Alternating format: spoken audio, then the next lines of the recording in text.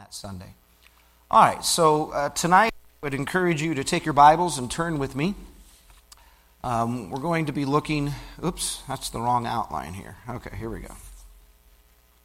Would you like to hear this morning's message again?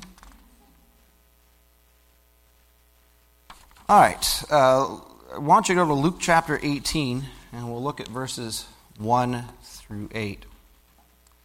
Tonight is the title, or really maybe even the proposition, is to pray without fainting, or some form of that. There will be several reasons why we should always pray and not faint. But let's start by reading our text, Luke chapter 18, verses 1 through 8. And he spake a parable unto them to this end, that men ought always to pray and not to faint. Verse 2, saying, there was in a city a judge which feared not God, neither regarded man. And there was a widow in that city, and she came unto him, saying, avenge me of my adversary. And he would not for a while, but afterwards he said within himself, though I fear not God, nor regard man, yet because this widow troubleth me, I will avenge her, lest by her continual coming she weary me. And the Lord said, hear what the unjust judge saith. And shall not God avenge his own elect, which cry night and day unto him? Though he bear long with them, I tell you that he will avenge them speedily. Nevertheless, when the Son of Man cometh, shall he find faith on the earth? Hey, what's the last answer to prayer you've had? Can you track it? I hope it's been this week. As I was looking at different things that had to happen around here, or what I felt had to happen. Sometimes you just put pressure on yourself and things really don't have to happen. But one of the things that I thought, man, this would be nice if this could get taken care of this week. But you know what? I'm just going to let it sit there. And if it doesn't happen, it can sit there. It's not going to hurt anything. But I just prayed on, I know, at least 2 different occasions this week. Lord, would you take care of that? And as I was meeting with individuals this week, one of them happened to be in my office, and their eyes saw the need. And without me having to say anything to them, they said, can I take care of that for you? And I'm like, yes, you certainly can. And so they spent several hours this week taking care of that. And what an exciting answer to prayer. Now, we were just singing that song, All That Thrills My Soul Is Jesus. I tell you, when you get answers to prayer, that does thrill your soul. All right? As we come into this particular passage, we will start a series of messages entitled, How to Help the Church Thrive.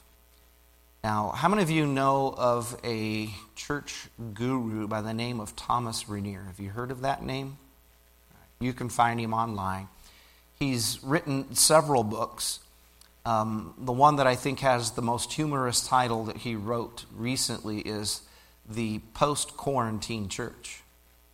Well, are we really out of the COVID yet? Okay. But he's providing strategies to churches on how to, get back into the system of doing things. Now, he wrote a book that seems at first to have a negative title, all right? And it will shock you when I tell you. It's called The Autopsy of a Deceased Church. Now, doesn't that sound like an encouraging book to read? Yes, I want to read this book. All right. Well, no, not really. But the subtitle is 12 Ways to Keep Your Church Alive. All right. And so what he did was within, I believe he's a Southern Baptist, and so within the Southern Baptist Convention, he traveled around to either struggling churches or churches that closed down, and he interviewed the people in those churches. And I think in maybe chapter 8 or 9, there was a chapter on prayer. And as he was interviewing 4 churches that had closed down, he was asking questions of the members that had been in that church, those that had, that were willing to give him the time to do the interview. And so he began to ask them questions. Did you pray together? And of course, they all said, well, yes, we prayed together. But then the real question was, well, what was that prayer time together like? And most of the churches, as they went through their post-mortem evaluation, realized that their prayer was not the effectual, fervent prayer of a righteous church. It was more lackadaisical prayer. And so as we come into our text tonight, I want you to look at the setting of what's going on. First of all, Jesus is teaching a parable unto them. What is a parable? Well, a parable is an earthly story that people can relate to, but it has a spiritual or a heavenly meaning. Now, in this particular one, we are not left to guess what does the parable mean. We're told how to apply this parable to our lives. And it's a parable about prayer. So if you look with me at verse 1, it says that men ought always to pray and what? Not to faint. All right. So that's what this little parable is going to be about. God is exhorting us through Jesus Christ that we ought always to pray and not to be disheartened, not to be discouraged in our prayers, not to give up on prayer, not to faint. If we faint in the day of adversity, our strength is gone. Right? So then he tells the story about this unjust judge, and then he asks a couple of penetrating questions at the end. Do you hear what the unjust judge says? More of a statement. But then at the end, there's a very penetrating and powerful question that each one of us as an individual believer, and we as Calvary Baptist Church, we should be honest and answer it. Nevertheless, when the Son of Man cometh, shall he find faith on the earth? So think with me about the context of that question. Is Jesus asking a question if people are going to get saved before he comes? Is that the correct way to look at that? What's the context tell us? Well, the context tells us that Jesus is asking the question, will my disciples express faith or trust in me in their prayer life? Will I find my disciples praying when I come back? Now that's a penetrating question. So let's go through and look tonight at why we should always pray and not faint. Well, here's the first one, because God is a just judge. Now, God is the antithesis of the unjust judge. So they're opposites, is what I'm trying to say. Now, what about this unjust judge? It says, he did not regard God, nor cared what people thought. He felt no shame.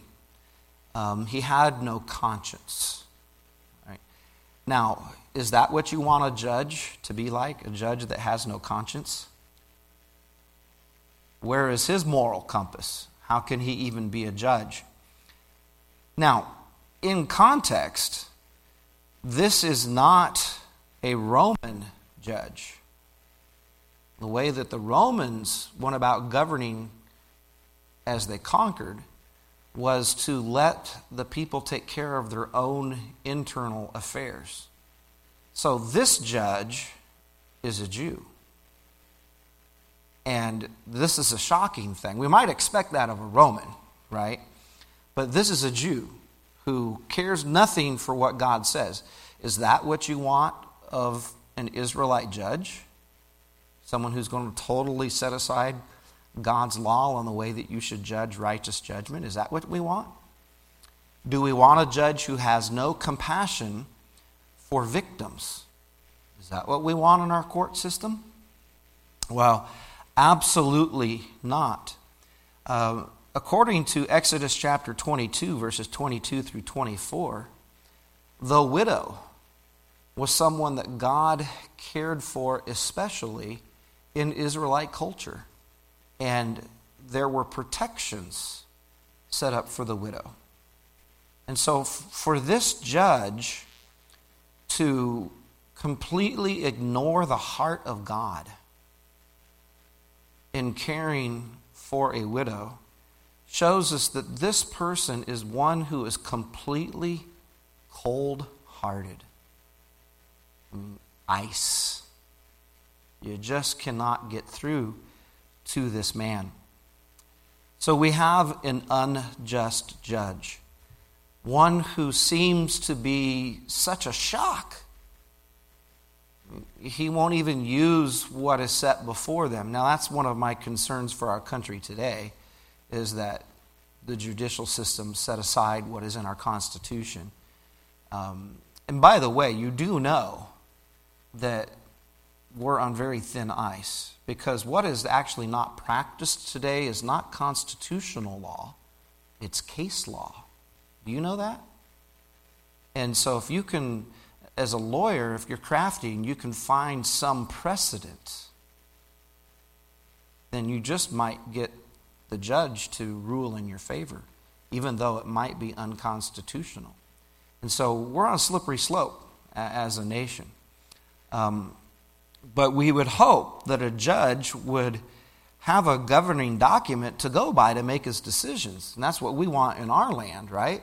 But here, the governing document that governed a Jewish judge was Scripture. So he walked away from Scripture completely. Now,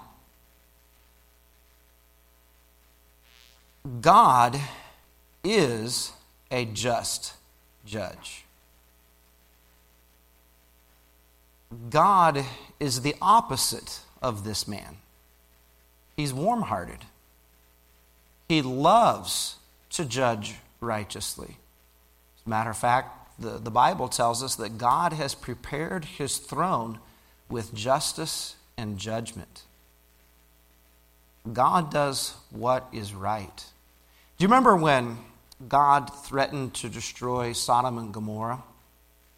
And Abraham said, "Oh, please, God, don't do that. If there are 50 righteous people, would you spare the city?" God said, "Yes, I would spare the city." Now, you should know, Abraham, there aren't 50. And then Abraham kept praying 40, 30, 20, 10. I'll be honest, I don't think I'm like Abraham. How can you pray for Sodom and Gomorrah? Right? If you were a Cowboy fan, you were praying against San Francisco today, right? But how can you pray for such wicked people? Well, Abraham sets an amazing example for us, does he not? And there are so many things in our society that are so wicked and so messed up, and we should be interceding for them, because God is a just judge. Now, as Abraham thought about God's impending judgment on Sodom and Gomorrah, and as he pleaded with God to spare cities, he came to this conclusion: shall not the just judge of the earth do right? Isn't that an amazing knowledge of who God is? You know, sometimes as we listen to people in society criticize God, they get a wrong view of God as a God who's angry, a God who's vindictive, and so forth. Now, I know that there are other people who go to the opposite extreme. But this is not the God that is portrayed in the Scripture.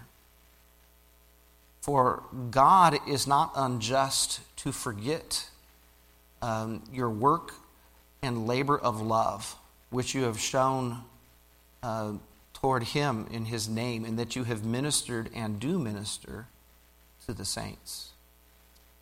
God is going to be good, and he's going to remember every deed and every act of service that you have done in service to the Lord. Though you never see human recognition,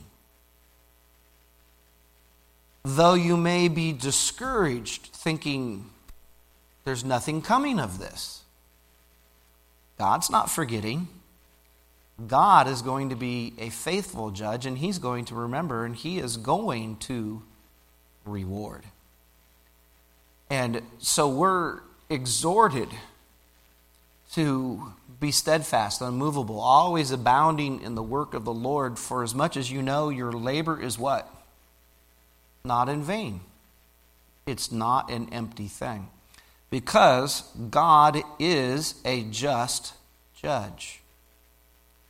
Now, the just judge, the argument goes like this. If a wicked human judge can make this kind of decision, if he can change like that, then it follows that God, who is a just judge, will answer your prayers. So, let's get it straight in our mind that God is good. Because we forget that God is good. We forget that his throne is a place of justice. Now, we're going to see the challenges to our perspective in the way that we can think. But here's the second reason tonight why we should always pray and not faint. And that's because God answers prayer. Do you remember in John 15 that we were memorizing last year? If ye abide in me and my words abide in you, ye shall ask what ye will, and it shall be what? Done unto you. Isn't that exciting that God answers prayer? Call unto me, and I will answer thee, and I will show thee great and mighty things which are too hard for thee. Hey, God answers prayer. Just a little rabbit trail. Can I do that? Can I go on a rabbit trail for a second? Do you remember this young man who a few years ago tried to reach a remote island in the South Indian Ocean? There was a remote tribe there that had not the gospel of Jesus Christ. I think India has sovereignty over that island, and he went out there to try to present Jesus to these people who have never heard, because the Lord put it on his heart. You've got to take the gospel there. Well, he was killed by the tribe when he set foot on their island. They thrust him through with arrows and darts and so forth. I have been praying for the last several years, Lord, avenge his blood.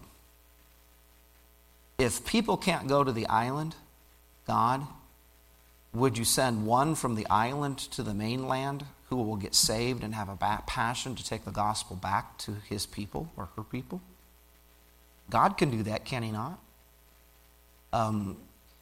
Is there not a sovereign God who has enough wisdom to figure out how to get the gospel to those people?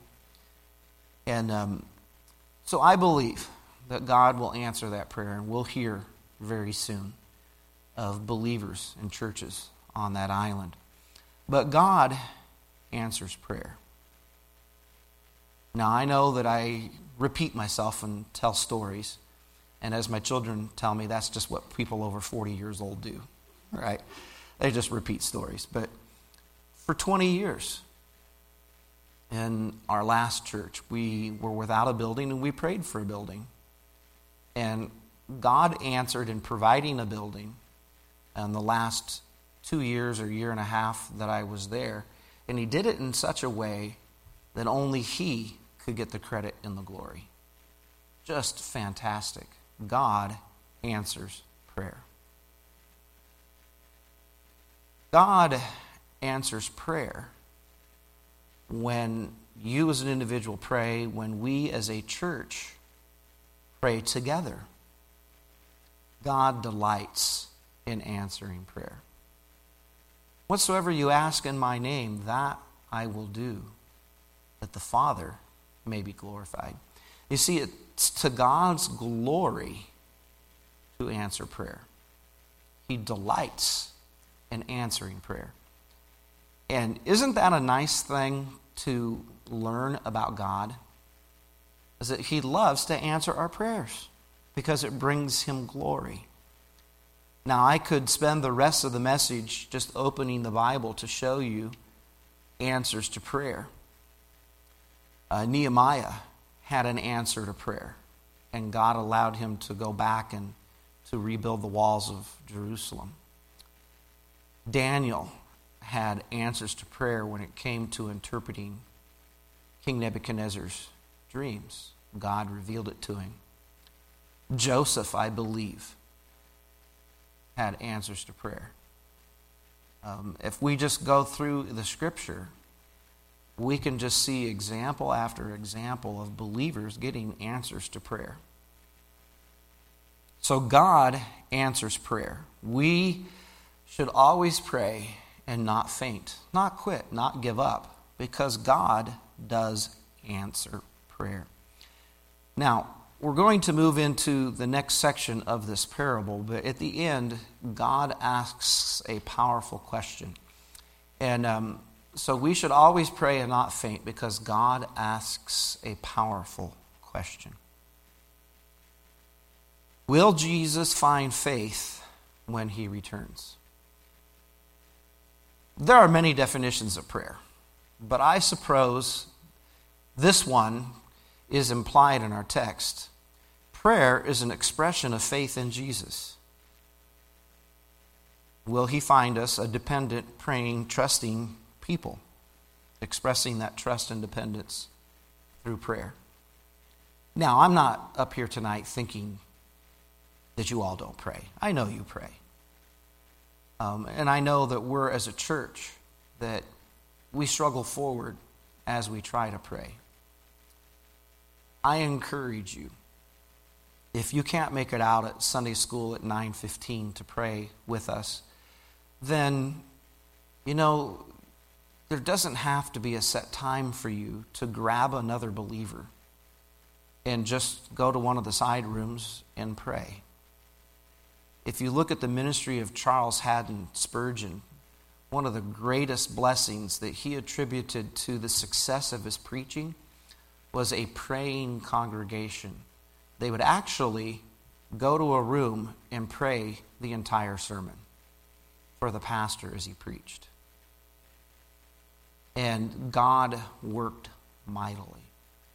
If someone asks how you're doing and you have a real burden on your heart, why don't you say, hey, do you have a moment to pray with me? Step aside and pray. There's nothing wrong with that. We should be unashamed and bold enough to just do that as a church. But let me encourage you. Express dependence and trust on God by showing him through your prayers that you trust him and that you haven't given up on prayer, because God delights in answering prayer. Now, what are the reasons we give up? Now, let's look at our text here. And it says here that there was a widow in that city, and she came unto him, saying, avenge me of mine adversary. And he would not for a while, but afterward he said within himself, though I fear not God, nor regard man, yet because this widow troubleth me, I will avenge her, lest by her what? Continual coming, she weary me. Now, I believe someone had said to me within the last year, I don't repeat my prayer requests. Is that a biblical way to pray? No. Because the widow is setting an example for us, her continual coming. In other words, she's made up her mind. I'm going to get an answer. I am going to get an answer. That man is going to listen to me. He's going to hear me out. I'm not going to quit. I'm going to go there every day until he's sick of me. Well, it worked. Because she was doggedly persistent. So, what kind of prayer does God want of us? Oh, God, I don't know if you really want to answer this or not, and maybe I don't need to keep praying about this. No. God wants you to go to him with dogged persistence. Just keep going at him. And if a wicked, sinful, cold-hearted judge can change his mind, you don't have to cajole a loving God into being reluctant. That principal of that Christian school down there keeps bothering me with his prayers down there. I think I'm just going to get him out of my life. Ignore him from now. I'm going to answer his prayers, right? No, we don't have to twist and break the art of uncle. No, we don't have to do that to God because he's not unjust.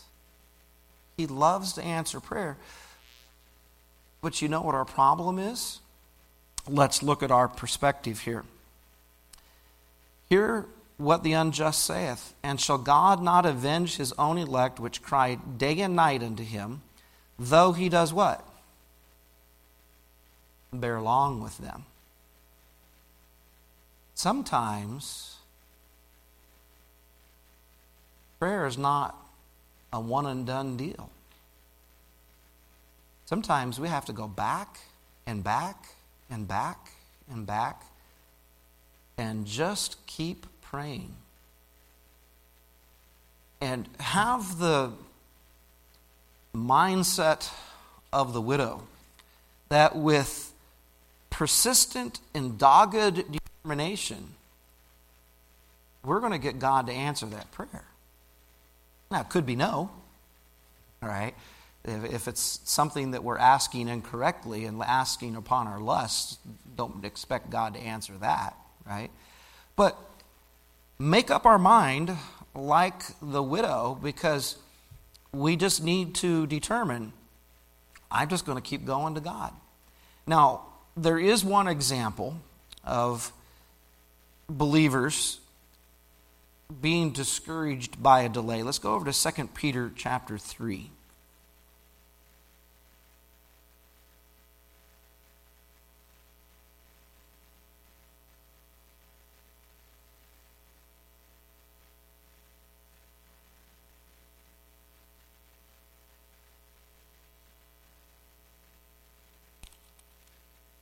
All right, in 2 Peter chapter 3, we find verses 1 through 13 about the return of the Lord. Looking at verse 3, knowing this first, that there shall come in the last days scoffers, walking after their own lusts.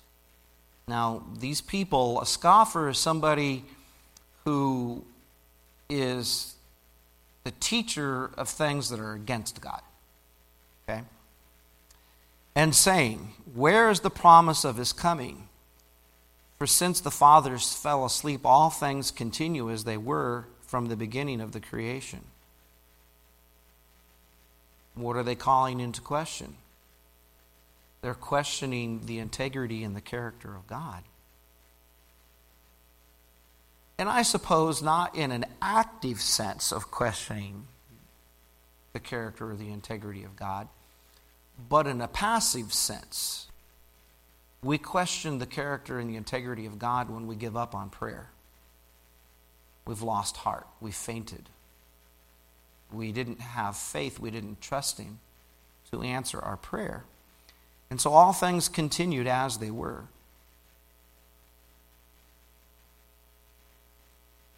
Okay? Verse 5, for this they willingly are ignorant of. And I think that maybe is the problem for a lot of people today. The ignorance is willing. And I think that's probably the worst kind of ignorance. Willful ignorance. And so it goes on, and it tells us that God is going to do his work. He's going to return. But now look at verse 8. But beloved, be not ignorant of this one thing, that one day is with the Lord as 1,000 years, and 1,000 years is one day. Time out. Don't insert creation in here. The 7 days of creation in the book of Genesis were literal 7 24-hour days. All right? Don't read that into this text. Okay? And this is one of those literal grammatical things that we talked about this morning, knowing how to rightly divide, to cut the word of truth. This is one of those things that tells us God isn't bound by human expectations of time and time constraints and time limits. I mean, good grief. We live in an age where we push 1 minute on the microwave. That's too long. All right? We don't want to wait a minute. For some reason, we think things that come out of the freezer should be hot. You heard about the little boy in Josiah. If you're watching, this is your joke. Okay? So if it goes bad, it's your fault. The little boy who saw a classmate bring something new to school, and he asked him, "What is that?" And he said, "Well, it's a thermos." He said, "Well, what's a thermos do?" And so his classmate said to him, "Well, it keeps hot things hot and cold things cold." So the little boy got excited. He went home and he asked his parents if he could get a thermos for his lunch. And so, sure enough, they went to the store and bought him a thermos. And he was so excited, he brought it to school the next day, and his classmates were like, "Well, what'd you put in your thermos?" He said, "Hot chocolate and a popsicle." Because it keeps hot things hot and cold things cold, right? And now, how does that relate to the message? All right. Well, our expectations. All right. Our expectations can be off. Our understanding can be skewed of how God works. Just because God takes a long time to answer doesn't mean he's disinterested. Doesn't mean that he's become calloused or uncaring.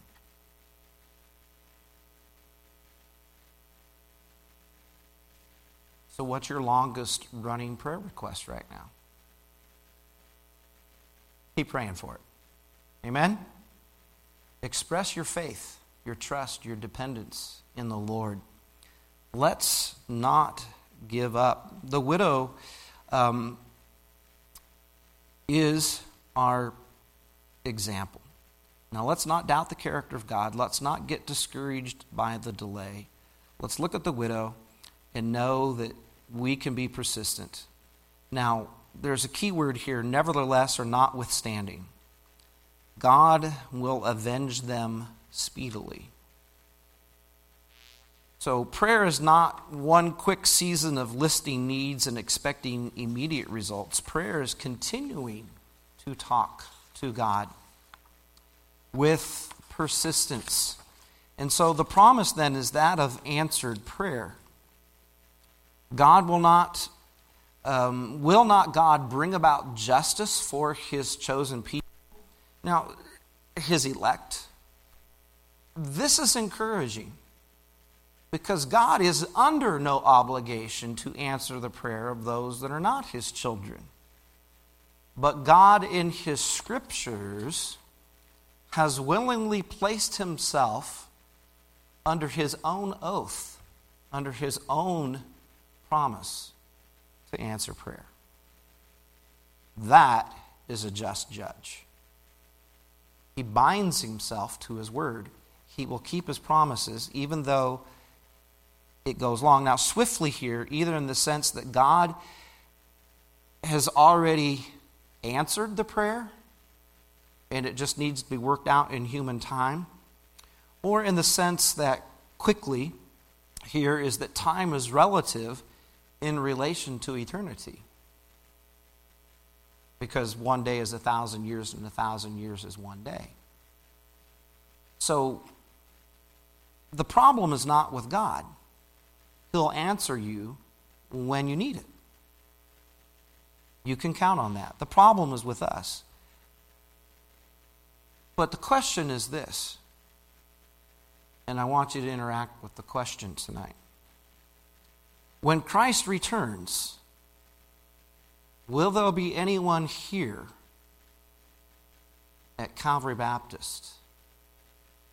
Will we as a church be calling out in persistent, dogged determination prayer for our own lives and for the lives of our brothers and sisters, for our church? Will the second coming of Jesus find us persisting in prayer that will be pleasing to him? Without faith, it is what? Impossible to please God. So when Christ returns, the person of persistent prayer will still be praying, won't have fainted.